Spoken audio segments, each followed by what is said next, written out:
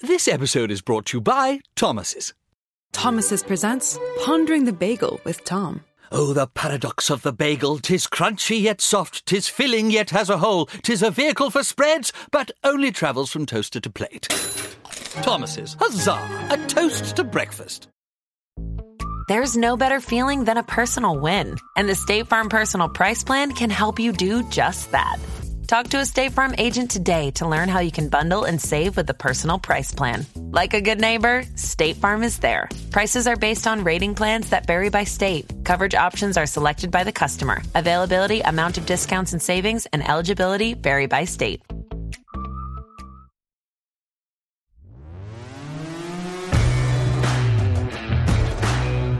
This podcast is scheduled for 10 questions.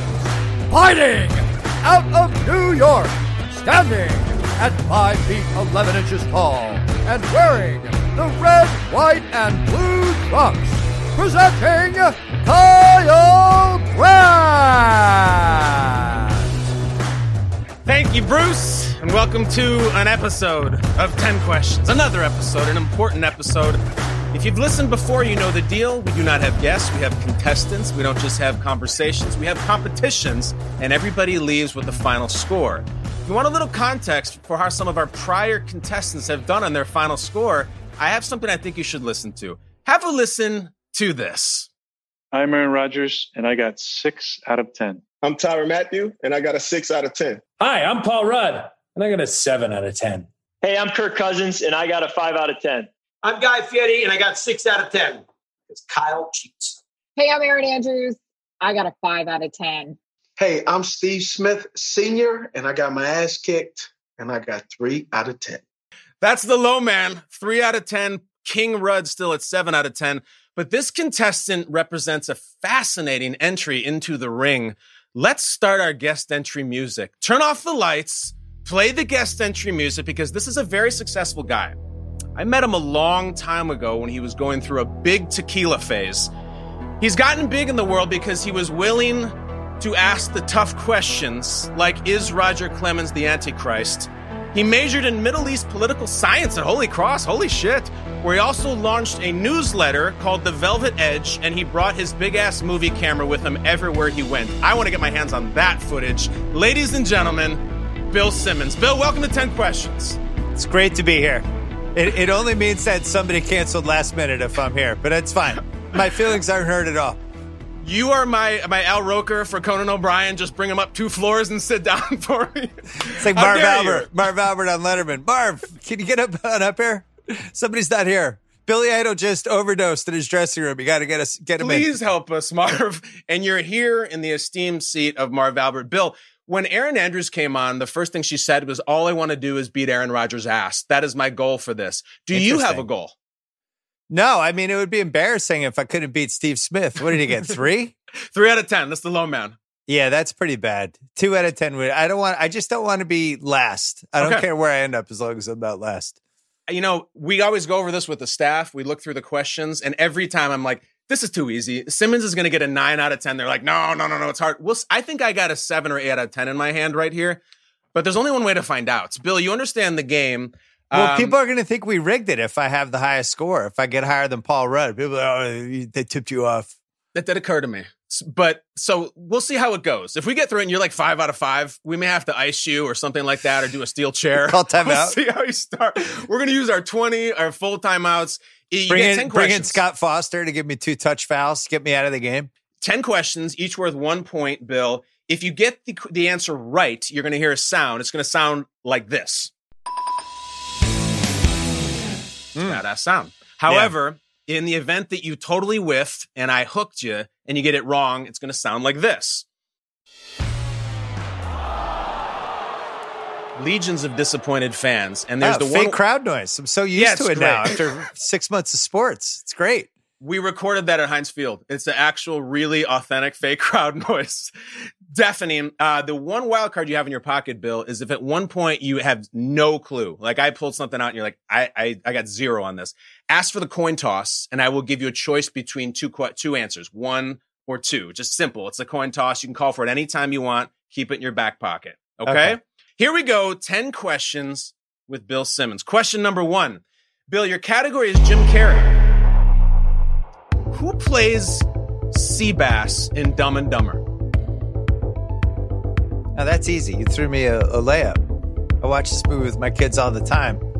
It was a guy who was on pace to become the second greatest Bruin of all time until Ulf Samuelsson cruelly and disgustingly took him out, and he was never the same in the 91 playoffs when I really loved hockey. His name is Cam Neely. He was Seabass, legendary role, and almost as good as him scoring 50 in 50 games, I think in 1994. You know why you love Simmons? Because he shows his work. He says Cam Neely. Is he right? Yeah.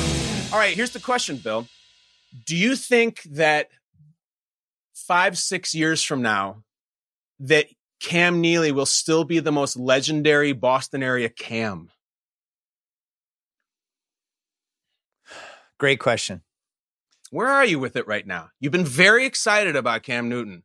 We're recording this on Monday. He has COVID. It sucks. He's not going to be playing in the game. And yet it's been a party. And I know you've loved the Cam ride for a while. Cam Neely is gonna trump him unless Cam can actually win the Super Bowl. Cam Neely was never able to win the Stanley Cup. The 88 team made the finals. The 90 team was really good. And it came down to this triple overtime game one. And I feel it hit a point where whoever won the game was going to win the Stanley Cup. That team was loaded, and Peter Kleem ended up getting the game winner, and then the Bruins lose. But people love hockey in Boston, and people really loved the Bruins back then on par with the Celtics. And Cam was a force of nature. So Cam Newton, I feel like, would have to be here for, 6-7 years and would have to win a Super Bowl probably to pass him. Mm-hmm. But I felt like they were going to sign him. I thought they were going to extend him. They have all this cap space. As usual, they have like $30 million in cap space, which I think Bob Kraft just feels like he just gets in suitcases of cash if they don't spend it. I don't understand it. But I would have locked him up. Mm-hmm. I feel like he's going to be in and out in a year. I could totally see him signing somebody somewhere else next year for $100 million as everybody stares at each other and goes, wait, what happened? Didn't we just have Cam Newton 5 seconds ago and we had Brady before that? But I mean, that's also a very Boston way of looking at it, Bill. That's like a very glass is half empty. Yeah, he's going to leave us. Like, it's pretty awesome right now, right? I agree. Like, that's why I want to lock it down. Lock him down 4 or 5 years. Let's run it. Where are you at emotionally right now? We're coming off a football weekend in which your ex-wife, ex-husband in Tampa, like, had it all going on and was in shape and drove by in a Corvette and a new car and a new significant other. Like, Brady looked amazing. How are you doing with that emotionally? Well, he did throw a pick six. Yeah, okay. He threw his fourth pick six in 6 games. Right. I thought I would be rooting for him more. I'm actually just rooting against him. It's total.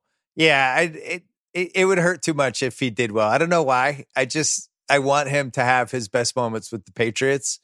And when bad things happen during games for him, I find myself secretly being kind of fired up for it. Even this weekend when I bet on Tampa and a tease and I was supposed to be rooting for him, but he threw the pick six. I was like, oh, he's done. It's over. Put a fork in him. Thank God he's not a Patriot anymore. And I don't know why that's my default. It's kind of like a sickness. And then he threw 5 touchdowns. And are you saying, was there a part of you that's like, that's our Tommy, like that's our number 12, or is it's a clean break and you don't have any of that after 20 years? No, because the Chargers died in the second half of that game. Their pass rush died. I thought he threw a couple up for grabs. The Chargers mismanaged the clock. It was 24-7, a minute left, and somehow the Chargers had the ball under a minute, and somehow the Bucs ended up getting another thing. I still believe that if he's going against a good defense that can pressure him, I think he's too old. Okay. And I'm going to be in that camp. I think he's going to have moments where he looks really good for a given week, but I just think there's certain throws he can't make anymore, and I don't think he can move. And it's a little bit of fool's gold, in my opinion. Well, it might be the real thing. And have you allowed yourself to wonder after 1 month, something that is not actually that improbable, have you thought about the New England Patriots versus the Tampa Bay Buccaneers in Tampa, Florida in the Super Bowl? I, at this point, just want there to be a Super Bowl. Yeah, or Browns Lions. You'll take it. That if we have a Super Bowl, that means we completed the season successfully. Bill, you said on the first question that it was an easy one, and then you showed your work and kind of flexed on everybody. So I'm going to transition to question number 2. And I know this question is going to drive you crazy. Your category you'll like. The category for question 2 is home video. However, your question, what Marvel movie features a scene inside of a Blockbuster video store? Well, see, that this is I'm not getting this. I don't watch the Marvel movies. You are a tycoon of pop culture. Marvel is one of the biggest things in the world. I'm sure you know them. No, don't watch them. So if it's Blockbuster, I'm gonna go mid 2000s because that's probably the last range. So I'm gonna go with Iron Man. He says Iron Man. Iron Man, the original Marvel movie. Is Iron Man right? It's not right. We were looking for Captain Marvel. Captain Marvel, which just came out last year. She's there, Brie Larson. She's in a Blockbuster. Bill, why is it? Is it now you've done the thing where you're like, fuck it, I've gone this far, I'm never going to watch them, I'm against them, or they're just not your thing, the Marvel movies? I like real movies. I like movies with stories and characters instead of movies tied to suits and comic books and weird little fantasy worlds that everybody gets all fired up about. That's just me. Do you consider the Fast and the Furious franchise a real grounded film? No franchise. I consider that to be the James Bond of the last generation and a half. That's what you want from the James Bond. You want excess, kind of human superheroes, gadgets, cars, great chase scenes, fights, couple good-looking ladies. One-liners. It's Bond. It's Fast and Furious has replaced Bond. When was the last time you had like a fun conversation about a Bond movie? Probably Casino Royale, the bleeding eyes. That was a long time ago. And have you seen Casino Royale? Drags a lot. Fast movies don't drag. Fast movies might drag for like 8 minutes, but even then you get to see like Vin Diesel drinking a beer, tilts it. He does. He does it this way. Nobody drinks a beer like that. It just not a goes person back on in the earth. beer. Vin doesn't care. Yeah. It's funny you say that because you look at Casino Royale and it's something you often say in the Rewatchables podcast, which is, it could have cut 20 minutes out of this. Maybe 15 minutes too long. I bring up Blockbuster. The tie to this question is of course Rewatchables, the podcast you do. And it's my favorite podcast on the internet in the world. You've been on it. I have been on it. I did Teen Wolf. I'm wearing my Teen Wolf shirt today. We should announce now. Me and Sal are doing a very famous movie next month, but I won't say the movie. It's almost like, listen, you've done dozens and dozens of Rewatchables episodes. This is a big one. It is. I mean, it's one of the biggest ones. You were honored to get the call. Honored. It doesn't even begin to do it justice. I thought you were messing with me. I'm like, I'm going to get to do that movie. This is the Citizen Kane of Rewatchables movies. I think. Yeah. People are going to be surprised. Bill, for people who haven't heard, define for me the category. What does the Dion Waiters Award in Rewatchables mean? Deanne Waiters Award. So you have the Oscars, and it's Best Actor, Actress, Best Supporting Actor, Actress, and nobody else is covered, basically. And there's this, there's this sweet spot where a character who's not the most essential character, but also doesn't have like the, awesome supporting part, like Jack Nicholson in terms of endearment, something like that. But as somebody who just comes off the bench firing and hits some threes and gets the crowd into the game, and every minute they play, you look at it and you're like, man, 18 minutes, it's 7 threes. This is an incredible performance. Like Mike Miller, Game 6, 2012, great Dion Waiters performance, right? I think he had 6 threes. So I think a good example, Silence of the Lambs, Buffalo Bill. Sure. James Gumb. Yep. Probably in 4 scenes, maybe 5. He's got the scene in the van. He's trying to get something in his van, gets the lady in the van. Right. Then a couple scenes with the whatchamacallit, the dungeon. Yep. With the lady. He's got Precious. Then she takes Precious. Don't you hurt my dog, lady. And then the last scene with Jodie Foster. So he's in it probably a total of, 14 minutes. But he crashes the boards, got a ton of rebounds. A lot of hustle, loose hit balls. Hit some threes. So to speak. His plus minus was like plus 14. You're like, wow. It was really great. So that's the Dion Waiters Award. And those are important guys in movies. Chong Li in Bloodsport, another one. A different category in the same show, Rewatchables. From Bill Simmons in 2000, 20 years ago. What's aged the best? What's aged the best from who I was in 2000? Yeah.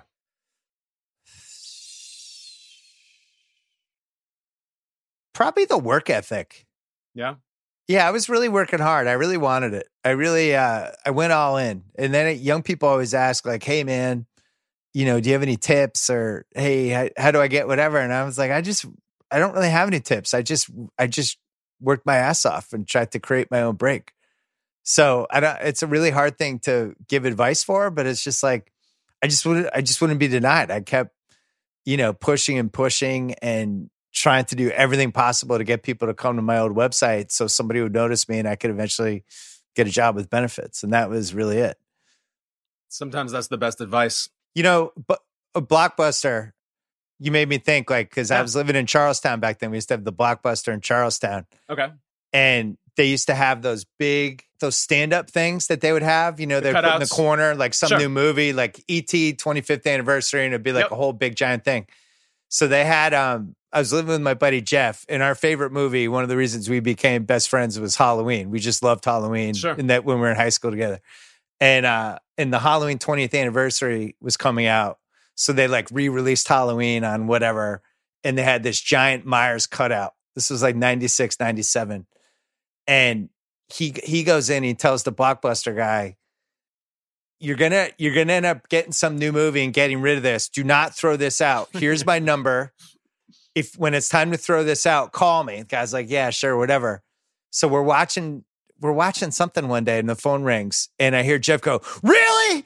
And he just runs out the door. And I don't know what happened. And then he comes back with this giant Michael Myers cutout that we then put in our living room. Awesome. For the next, I don't know, probably until my future wife moved into the same apartment. But people would come over and they would walk in and there would be this giant Michael Myers cutout in the living room. You'd immediately see it. And I probably should have put more thought into that, especially being single for a lot of that time. I would think that here's how I relate to this. And I think a lot of people do. Back then, it wasn't easy to get cool shit like that. So if you went into a store, or if you went into a record store, and they had this giant display of the album cover from Lit or Blur or whoever. You'd be like, dude, is there any way I could have that? And to have that and bring it home in your room, that was the coolest thing ever because you just couldn't get that kind of stuff. You couldn't get a Michael Myers cutout. No way. It was pre-eBay. So eBay took off 2000. And I remember because I wrote a column about it. And it was like, what's this place? You search stuff and I could just buy weird things to put in my bedroom or whatever. And so mid 90s, late 90s, you saw something like that and it was like, oh my God. I know. I will never see this giant Michael Myers cutout again. I wish I'd kept it though. Question number 3. You're 1 for 2. Let's get clicking. Your category for question number 3 is breath mints. Bill, what American-made mint went yellow in 2015 to promote the movie Minions? American-made mint. All right, went yellow. Mints went yellow. And it was a Minion promotion. I'm going to say Mentos. Bill says Mentos, the fresh maker. Is he right? No, that's not right. If you think about the shape of a Minion, it's kind of the shape of a little Tic Tac. And they did a special yellow case of Tic Tacs. And why am I asking you about breath mints and Tic Tacs? Because Tic Tac sounds a lot like TikTok. I think you do a really delicate balance, which is difficult to do for someone like you and me. How do you do it? What I mean is, how do you stay hip and talk about young, cool things without sounding like a poser who's trying to say the cool terms and keep up with the kids? It's very difficult. Well, it's nice to have, I have the best litmus test person, my 15-year-old daughter, because really what you find out, and this I think is a huge thing for Hollywood executives and people like that, is girls between the age of 13 to 17 are the single wisest person about what's cool, what people want to watch, what music do they want to listen to, things like that. So I think we learn a lot from our kids during this whole thing. But in terms of my whole thing is I've always tried to be authentic to whatever I was at the point of life I was in. And I remember I used to write about going to Vegas all the time. Yeah, sure.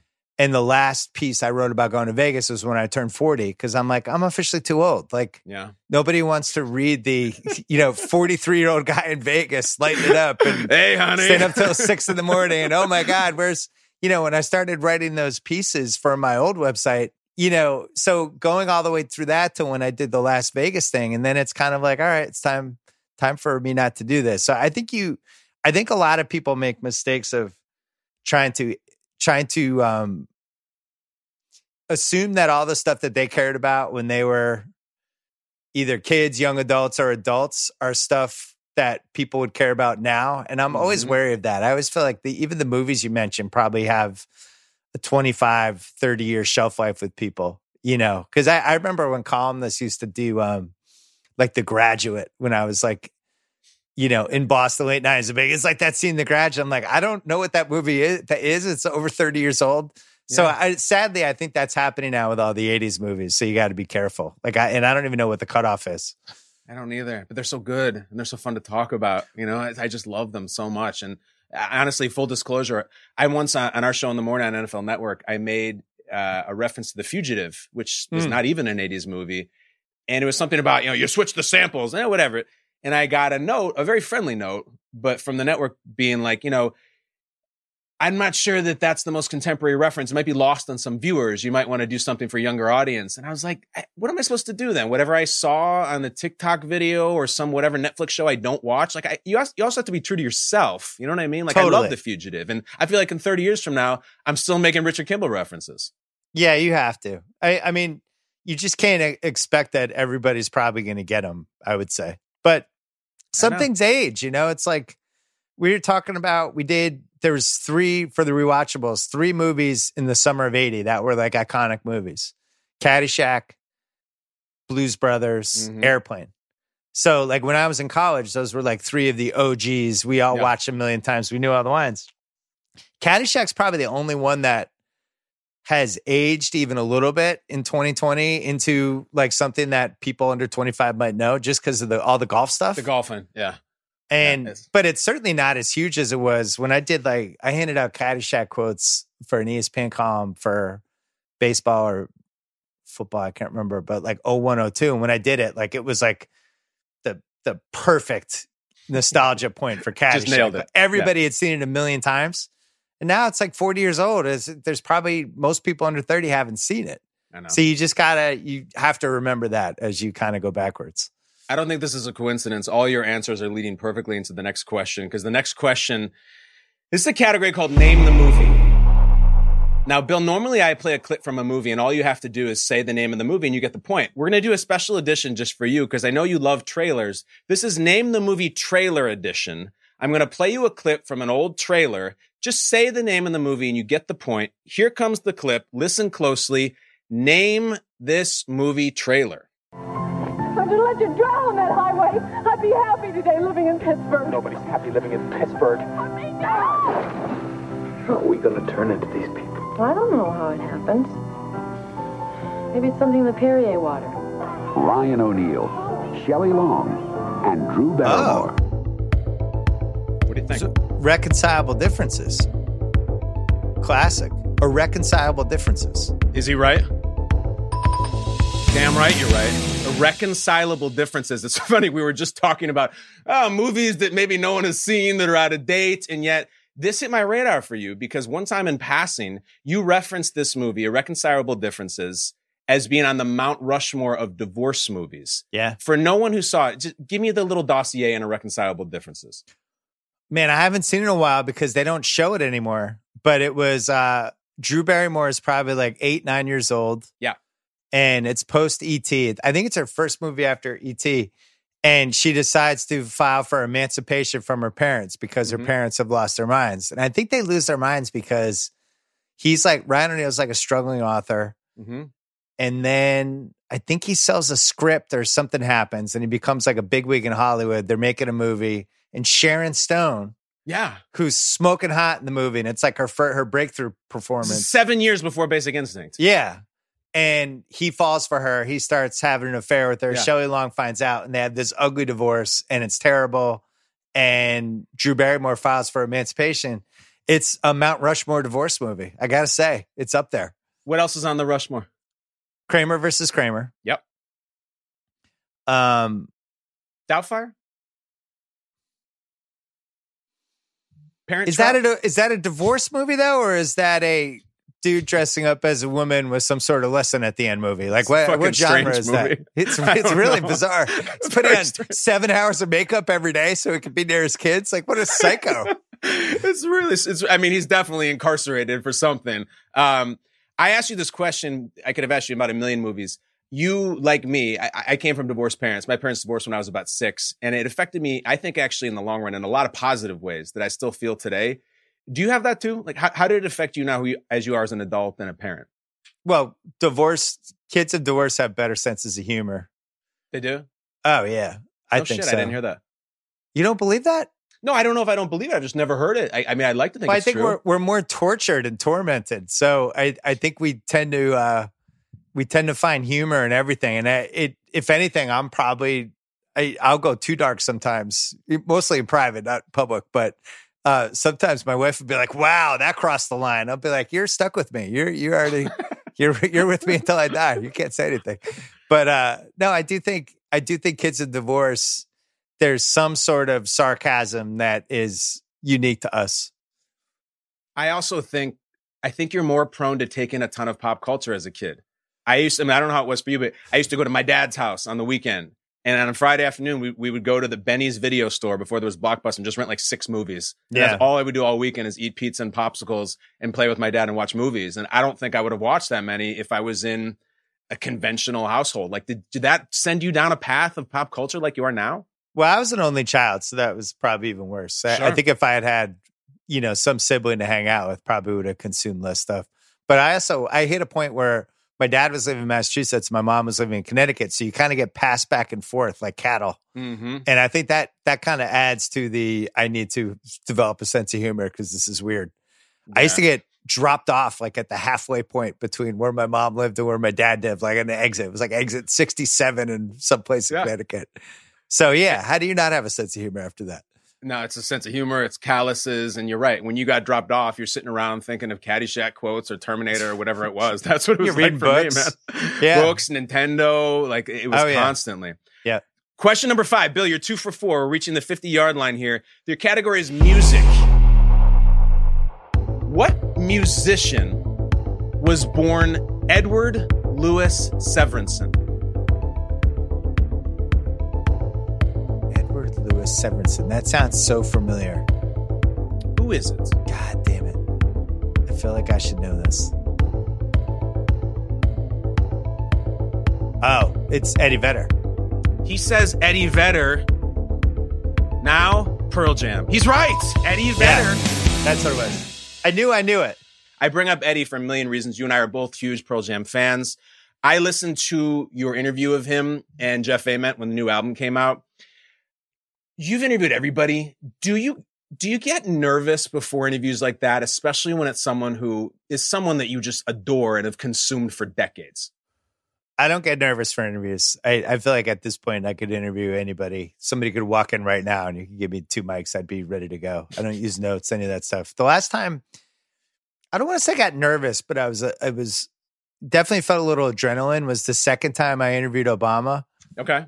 Which was for GQ in 2015, only because Obama used to do this home field advantage thing with when you went to see him. Okay. He would put you in some fucking old room in the White House that was, 300 years old of artifacts and paintings and stuff like that. Super creaky. You just feel the history everywhere. Every step you took, like, it would make a huge noise. And then they would kind of keep you in there and ice you for like the extra 20 minutes. And then he would walk, all of a sudden you could hear 12 people walking and then he comes in and it was just so uncomfortable if you were the other person. There's no way to feel normal about that. It's like, this is the most powerful person in the world. I'm playing a road game. I'm in a museum. I'm sitting in this really uncomfortable chair. So I wouldn't say nervous as much as adrenaline. I can't remember really the last time I was nervous interviewing somebody. Even Larry Bird, I kind of rose to the occasion. I was probably more nervous for Bird than Obama the first time. But when it's going, it's just at some point it's a human interaction. You just got to roll with it. It's pretty nice to get the sequel interview, isn't it? Like to get the second one, a second Obama interview. You got greenlit for a sequel. It's pretty cool. Yeah, and I still couldn't figure out how to interview him because he does this filibuster thing. And I knew I should have done it the whole time, but I did a speed round at the end with him. And when it's a speed round, he's forced to answer quickly and totally drop his thing. But when it's more of a long form interview, he can take his time. He can just basically filibuster it and chew up 15 minutes with one question. So it's like kind of the opposite of what Belichick does. You know, Belichick just like short answers. Yeah. And the way to interview Belichick, and nobody's figured this out. It's nuts. All of the Massachusetts people. What do you got? All he wants to do is talk about cool football stuff. Yeah. So you go to him and you'd be like, hey, like, let's say they're playing the Chargers this week. He'll be like, hey, coach, just as a football fan, I wanted to ask you about that play when Herbert got away from the blitz and hit that dude way downfield. Like, for a rookie to do that, just as somebody who loves football, what did you see on that play? And Belichick will like light up he wants that. That's all he wants. What he doesn't want is like, tell us what you think about the Chiefs this week. How do you stop Patrick Mahomes? All that shit. Like, he just doesn't want to. All he wants to do is talk football. You ask him about Cam Newton, it'll be like, hey, Bill, what surprised you most about coaching Cam Newton? For him as a football player, what was his one talent you didn't realize he totally had? He'd probably answer for 3 minutes, but nobody kind of phrases it the right way. So he just goes on autopilot. But if you saw him on the thing with Eisen, the greatest players of all time, whatever that show, and it's perfect setting for him. You saw the Ed Reed one, right? That was my favorite one. Oh my gosh. Yeah. He almost started crying. It's amazing. And he was talking about how Ed Reed faked out Manning and circled back for the interception. He's like, greatest play I've ever seen. And he was like a fan. So nobody can tap into that for some reason. It would be fun to interview him and try to get that side out of him. Yeah. Then people freak out when he gives a good answer. And it's like, well, because you asked him about Lawrence Taylor. He loves Lawrence Taylor. Like, he wants to just talk about what a great football player. Of course he gave a long answer. Don't ask him if Cam's injured or he's not going to answer it. You're right. Like, it's a complete hack. And yet people still don't get it. We do that. The basketball sideline reporters do that too. When they get the 2 questions on TNT or something like that? If it was like, if I had Popovich, all I would do would be try to get a real answer out of him, right? I always say this on my podcast. I would do the whole, Greg, what bottle of wine was that first quarter? If you had to compare it to any bottle of wine. He's too competitive not to answer that. He'd be like, it's like a 99 Pinot. Yeah, I got an Estate Merlot on my 3rd shelf in the cellar that describes that. I mean, he would probably give you the great answer, but instead it's like, what went wrong in that half? Yeah. It's like, what went wrong? Right. What do you have to do to stop LeBron James? Oh, I just figured it out, actually. Thanks for asking me. All right, Bill, that is great advice. Please, if you're listening, take that advice. If you're in Boston especially, or wherever Popovich is right now. Question 6 is fanboys. You're doing really well. You're 3 out of 5. Like, you're on a good pace. This is multiple choice. In 2001, from my college apartment, I emailed you to say that Billy from Temptation Island looked like what athlete? A, Alex Rodriguez, B, Jason Kidd, or C, Jason Giambi? A-Rod, Kidd, or Giambi. It's Billy from Temptation Island, and I knew you were going to love this, and you were going to put it in the column, and I was going to be so cool. I would say the funniest answer would be Giambi, so I'm going to go with Jason Giambi. He says Jason Giambi. I said that Billy from Temptation Island looks like Giambi. Is that right? That's not right. I wish it was Giambi. If you do look it up, and I'll text you a picture. He looks a lot like Jason Kidd, like a lot. I really thought this was going to be my ticket into the column. I didn't use it? You did not use it, no. Oh. But it brings me to this point. All right, Bill, let's say you are at a bar when people go to bars. It's a normal time, and you're with a friend or something, and a dude comes up and taps you on the shoulder. And he's got a Heineken, and he's wearing a untuckit.com shirt. Guy's about 42. Is it Pete Schrager? It's not Pete Schrager. Pete Schrager would never wear untuckit.com. He wears Dolce & Gabbana. But this guy's got a Heineken, the Untuckit, and he taps you on the shoulder, and he says, dude, you're Bill Simmons, right? And you go, yeah. And he goes, dude, finish this sentence. What does that guy say to you?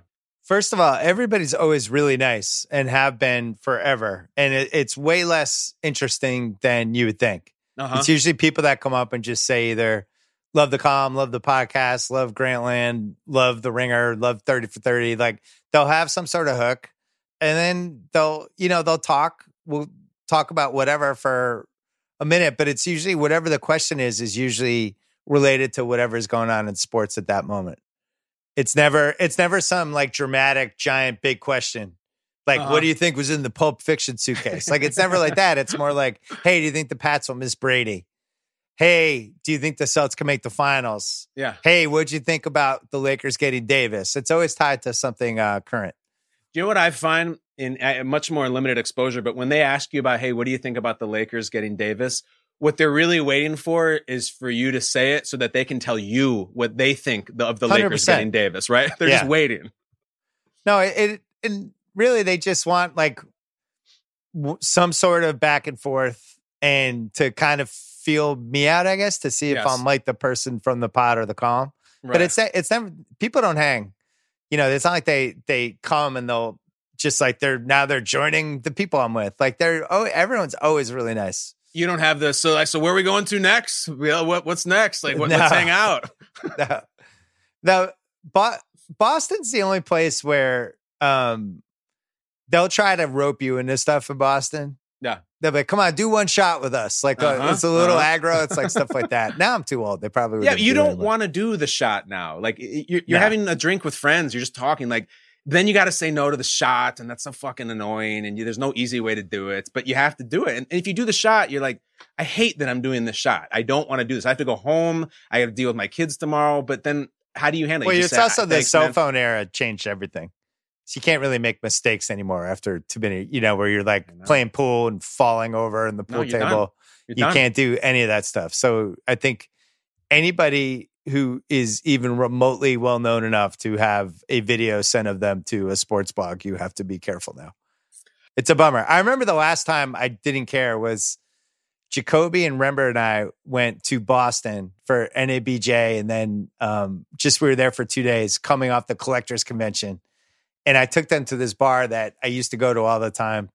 And the bartender that I loved was actually there. And we just ended up getting absolutely slammered with him. And it was one of those nights. And it's the next day you kind of wake up and you're like, oh man, that was probably a mistake. And you're kind of Googling like, say anything, is there any video? No, thank God. It was like one of those. That was probably the last time I did. Yeah.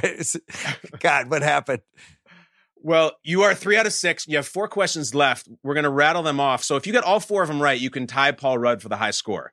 All right. If you get any of them wrong, I just want to beat Steve Smith. I just need one. Question 7. Your category is commercials. Both Sam Elliott and Robert Mitchum voiced what slogan for the National Livestock and Meat Board? God damn it. I used to know this. The thing is, like 10 years ago, I would have been crushing these. Sorry, bud. Oh, man. Sam Elliott and Robert Mitchum both voiced the slogan. It was for the National Livestock and Meat Board. Iconic slogan. I can't remember. I don't have an answer. Are you going to... I'll say tough meat. I'm not going to Tough meat. Tough meat is not correct. But you can picture him. So that beautiful Aaron Copland music, Sam Elliott and Robert Mitchum saying, beef, it's what's for dinner. You remember beef, it's what's for dinner? Yeah, that one. Shit, okay. I thought you would know that one. That was huge. Those commercials were everywhere. I'm washed up with stuff like this. There was a time in my life when I would have crushed all of these. Hey, you just get old. It's like being an athlete. I don't remember half the stuff anymore. You had that beef, it's what's for dinner file somewhere, and then it was just like deleted or corroded or something? Because I relate to that too. I think your brain is like a nightclub and it's just got a capacity of X. And once you fill it, but then new stuff goes in, other stuff just leaves. There's a fire hazard. Otherwise, it has to leave. Yeah. Reason I ask about beef, you here and there over the years have either engaged or gotten pulled into Twitter beef of one kind or another. I think you have from where I'm standing, I feel like you have a new relationship with Twitter. What is it right now? And how is it going? How do you use Twitter and how's it changed? I'm just off. I think a lot of people feel like Twitter is too toxic. Most people, if you talk to anybody about Twitter, like, yeah, Twitter's terrible. Mm-hmm. So toxic. But then everybody goes on it all the time. And I found like I was on it more to get news and stuff like that. But then, getting sucked into other stuff and reading people pretending they felt certain ways and pandering to whatever the subject of the day was. And I was just like, I'm out. Mm-hmm. And I ended up bookmarking probably 25 sites, something like that. And in the morning, I'll wake up and I'll just rip through all the sites. And that's how I get stuff. And guess what? I don't miss anything. Like, I really don't. If anything happens, I'm going to find out. I'll find out from Apple News. I'll find out from one of my friends, something like that. But I feel like I've gained all this time. Mm-hmm. Like, I feel like I have an extra 90 minutes a day that, or maybe more that, that I honestly really needed because I'm pretty busy. So from that standpoint, I've noticed that I'm doing a lot more like I'm definitely reading more real stuff. Yeah. Reading more books than I did. And it was like this Twitter suckhold that just to get rid of that and replace it with like anything more productive was probably my best trade of 2020. That's awesome. Yeah, Don't you sound jealous, right? Really jealous because I'm an idiot. Like at a stoplight, I'll stop there and I'll like scroll through Twitter while I'm driving at the stoplight. And I'll be like, can you imagine if I accelerated and got in a car accident because I'm looking at some tweet about the Falcons from Will Brinson on CVS? What the fuck am I doing on this? Because I'm an addict. I'm a junkie. And I can't. Well, I feel like you are free and clear now. What about like the 12 minutes you spend trying to craft the perfect tweet? Yeah. Like, for what end? And then the other thing about Twitter is it's like all downside and no upside. I know. How many times do people just fire off the one tweet? They have to apologize. They have to delete it. They're in like some sort of thing. I know it happened to me a bunch of times. And I look back, especially like when I was at ESPN, I remember one time I was upset because First Take had Skip Bayless debate somebody who came on and it got really personal with Skip Bayless and this other person. I can't remember who it was. Yeah, it was an athlete. Was it Richard Sherman or Terrell Richard Suggs? Sherman, that's what it was. Yeah, Richard Sherman told Skip that I'm better at life than you. It's a memorable moment. Yeah, and they really went at it for 10 minutes, and it wasn't like entertaining. It wasn't fun. It was just kind of, I don't know. And at that point, the company was in such a good place. We were doing so many creative things. It's like, why do we have this? And I remember doing a tweet about it. Like, man, nobody won that. Everybody loses. Like ESPN loses. Those two guys lose. Like, what was the point of that? And they got really upset about it. And the reality is I probably shouldn't have tweeted it. Like, what was the upside for me? Because I'm going to impress Richard Deitch? Like, what am I doing? So you look at stuff like that and you're like, what's the upside? There is none. Yeah, I hear you. You chase the rabbit, though. The retweets and the likes and like, wow, Simmons nailed it. And it's intoxicating. But I would think someone of your stature is like, it's a smoking a joint. I don't need that anymore. Like I've found other things. And honestly, you said I'm jealous. The way I am. I'm totally jealous of you. It's like you found religion and I want to find Jesus too. I got to work on that. Jesus Christ. 3 questions left. And question number 8 is fascinating. There's a lot of debate amongst the 10 question staff about is Simmons going to get this or not? And it was very split down the middle. This category is finish the lyric. I'm going to play for you a popular song. You're going to hear someone sing for about 20 seconds and then it's going to stop on a dime. You have to recite what the lyric is going to be after the stop. Okay? This is going to be bad for me. Let's see. Tyrann Mathieu got Michael Jackson. Aaron Andrews got New Kids on the Block. Aaron Rodgers got the Scorpions. Let's find out what Bill Simmons gets. Bill, finish this lyric. And it pains me so much to tell that you don't know me that way. And though my love is rare, and though my love is true, I don't know it. Hit it. Bill, you know this. I know you've heard it. I bet you sung it in your car. You don't, nothing at all. No, nothing's ringing a bell. The song is by Nelly Furtado. Yep. Guys, play the payoff line. I know this song. Of course you do. Dude. I just didn't catch the lead up to it. Man, of all the cheesy songs from that era, that was the one you picked? I'll tell you why. And this is the point of every episode where the contestant says, why the hell are you asking me that? And I reveal, I'm asking you about I'm Like a Bird because I want to ask you about your sports idol. And how do you possibly look at a young person now, and describe to them why Larry Bird was such a badass and such a legend? It's got to be tough. He looks a little ridiculous. His game has certainly doesn't gel with the game now. Like, Larry Bird, I know, is your guy. If you were to go to a 10-year-old right now and be like, dude, sit down, I'm going to tell you why Larry Bird was amazing. How do you even go about that? You know, it's funny. When during the pandemic, when Hardwood Classics was showing all these games, I just started taping them on my DirecTV DVR. So I have 100 games. Awesome. Because who knows? Never know if I want to do another book someday or whatever.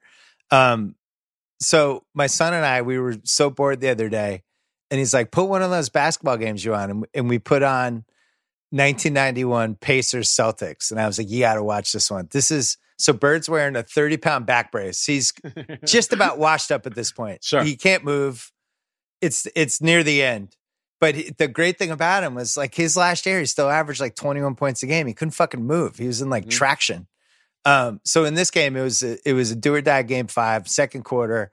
He dives for a loose ball and hits his head, and seems like he gets knocked out and walks off, and he's not seen again. So I'm showing it to my son, who knows nothing about anything. And Bird goes down. He's like, oh my God, that was bad. He's gone. He's like, dude, do you have a concussion? I'm like, just wait. Go to the third quarter. And the game's going on. There's like 5 minutes in the third quarter. And then the wide shot, you see Bird come out of the tunnel, and the crowd goes absolutely apeshit. And he comes in and he takes over the game for the third quarter. And he's like, just kind of turns into Larry Bird again. And we watched the whole quarter. And my son was like, that was amazing. I can't believe that happened. I was like, that's Larry Bird. That was the kind of shit. He was like a superhero to us. And, I'm sure the Lakers feel the exact same way about Magic. I know the Bulls fans feel the same way about Michael. And I know the Cleveland, Miami fans have the LeBron stories too, but that's why those are the greatest players of all time. See, Bill, you're right. You're like Belichick right now. Like, don't ask Belichick about Nelly Furtado. Just ask him about basketball. Like, just ask him about Larry Bird and watch him cook. I mean, it was incredible. Right. Well, I always thought when somebody's kind of on the tail end, you learn a lot about them career-wise, which will be interesting because LeBron hasn't hit that point yet. He's still physically, so good still, but he's going to hit a point and hits people different ways. Kobe ended up just getting hurt and was never really the same when it happened to him. But I'll be interested to see. Yeah, Brady, you think like Brady, the Rams Super Bowl. Yeah. Because I think he had started a tail down, but then was able to summon it with Gronk for the game-winning drive, basically. But they were doing nothing that whole game. But I like when the people dig deep. Favre was an underrated one in 2009 with the Vikings. Yeah. Oh yeah, he's unbelievable. He was just great. the worst interception of all time. That's all people remember. But he was hitting Percy Harvin all over the field, and he was great. I mean, really, really good that year. But the problem is that was the bounty year. Yes, that was the bounty year. And Favre gets the absolute shit kicked out of him in that game. So then he throws the interception. Then it's like, well, maybe because the 9 cheap hits that they gave him during the game that might have contributed. Maybe it was Jonathan Vilma actually jumping off a turnbuckle that they set up at center field. Right, seriously. It was really tough. But Bill, we have some drama here, some Farvian drama. You are 3 for 8. You said you want to beat Steve Smith. You have to get one of the final 2 questions. Well, you're giving me like Nelly Furtado and Minions and Jesus. This is the way the show works. I'm like a bird. It's Bird, Larry Bird. Here we go. Question 9. Category is social media. Maybe not the kind you're thinking, though. During the 2000s MySpace era, how many friends were you allowed to showcase as your favorite or your top friends? How many? Oh, man. I didn't do MySpace. No MySpace profile? No, I didn't. Never did it. It was hot, man. I don't know why. I think I was probably in my mid-30s at that point. It just seemed, I just think I missed it. It was the first one I was just out on. In retrospect, solid decision by me. Great decision. It's now the abandoned amusement park of social media, and you never jumped in there. And yet, it's still for that frozen moment. How many? I'm going to say 7. Bill says you could pick your top 7 friends. Is he right, guys? Bill, you're not right. It's the top 8. You could be in somebody's top 8, and just missed it. You were really, really close. We're going to have some real drama with question 10, and I'm just going to let you dance and see if you can beat Steve Smith. But quickly, rapid fire, like you did with Obama. social media, MySpace was about your favorite friends in your top 8. I want to do a rapid fire favorites from you because I don't know a lot of the answers to these. Bill, what is your answer if someone says to you, what is your favorite movie? Probably Shawshank. You like Shawshank better than Boogie Nights? Yeah. It's close. Shawshank. Bill, who is your favorite all-time non-Boston athlete? Favorite all-time non-Boston athlete? Oh, John McEnroe. John McEnroe. Oh, that's a great answer. Love Mac. Thank you. Favorite all-time video game of any era? It's a tough one to narrow down, but I will say Tecmo Bowl. The original with 4 plays or Super Tecmo Bowl with 8 plays? The 4-play Tecmo Bowl. God bless you. God bless. My favorite video game of all time, too. That's all I need is 4 plays, baby. It was really great. There was a whole chess level to it. We had it in college. Yep. You basically had a 25% chance every play of blowing up the other guy's play. It was a whole other level of mental everything. One of the all-time dick moves that a friend could do playing video games is if you're allowed to be the Raiders, your friend will select Bo's play on every single play, so you can't run with Bo and you have to go with Marcus Allen or pass with Jay Schrader. It's one of the all-timers. Were you a Bo guy or did you play with Sweetness? Or I guess Grogan was in that game with the Patriots, wasn't he? It's pretty rough. The Patriots, I mean, one of the ironies of what happened this century is it just sucks so much to be a Patriot fan. Right down to the video games. We were terrible in video games all the time, every year. Sometimes we weren't even in the video games. There were video games they weren't even in, like where they would just have like 15, 16 teams, stuff like that. And I remember, I think the year after we made the Super Bowl in 96, whatever that Madden was that year, and we had like Terry Glenn was good, and Coates was amazing. And Curtis Martin. Bledsoe was really good, and we finally had like a really good video. So we had lost the Super Bowl, but I still felt like we won because the Pats were like finally good in video. And then, you'd always end up, like, even with the Pats, you'd always end up having to swing illegal trades, do all kinds of things just to make them competent if you want to play a season, stuff like that. And last one, favorite porn star. Favorite porn star?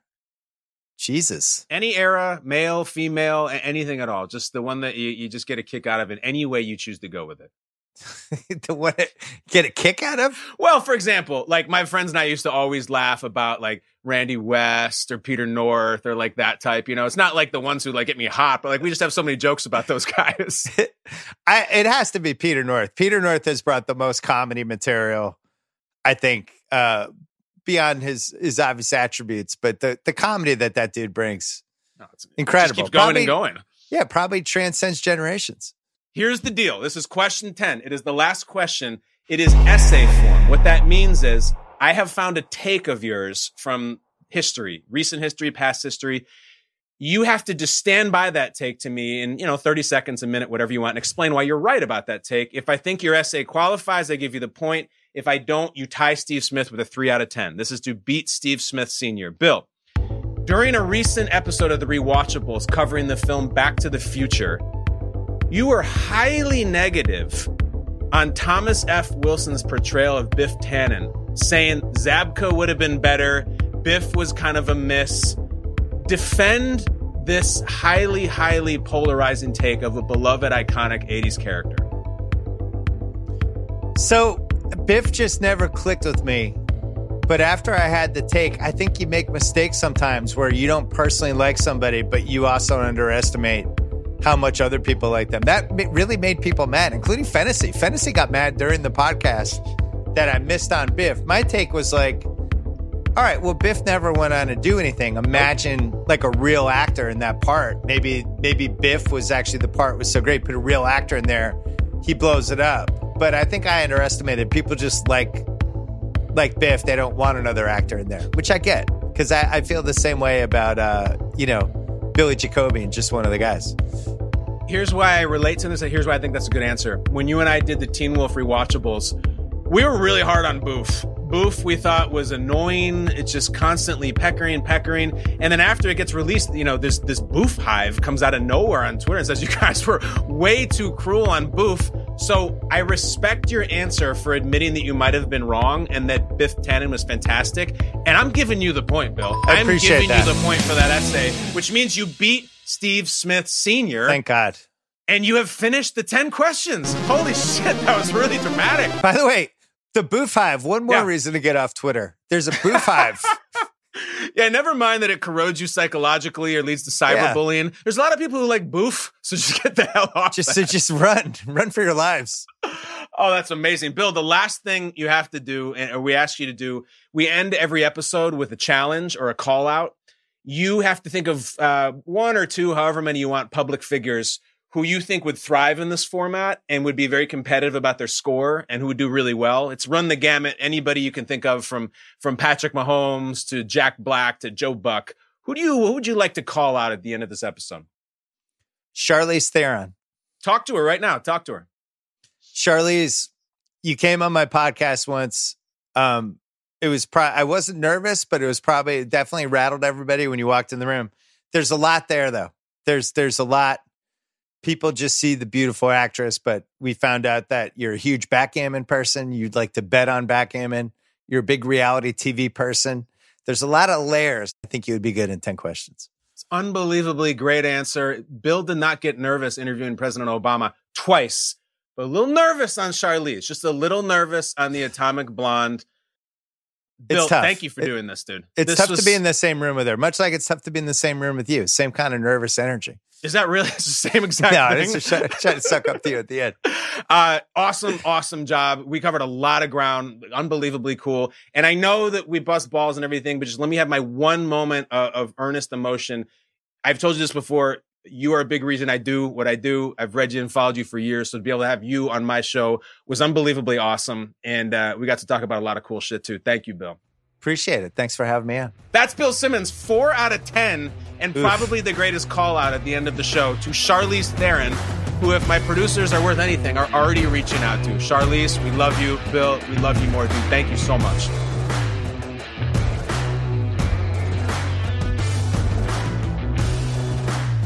Ten Questions with Kyle Brandt is a co-production by Spotify and The Ringer. The show is produced by Richie Bozek, Jason Gallagher, Noah Malalay, Steve Allman, and Jackson Safan. Our theme song is by Matt Schultz and Bobby Lord. Additional sound design by Bobby Lord.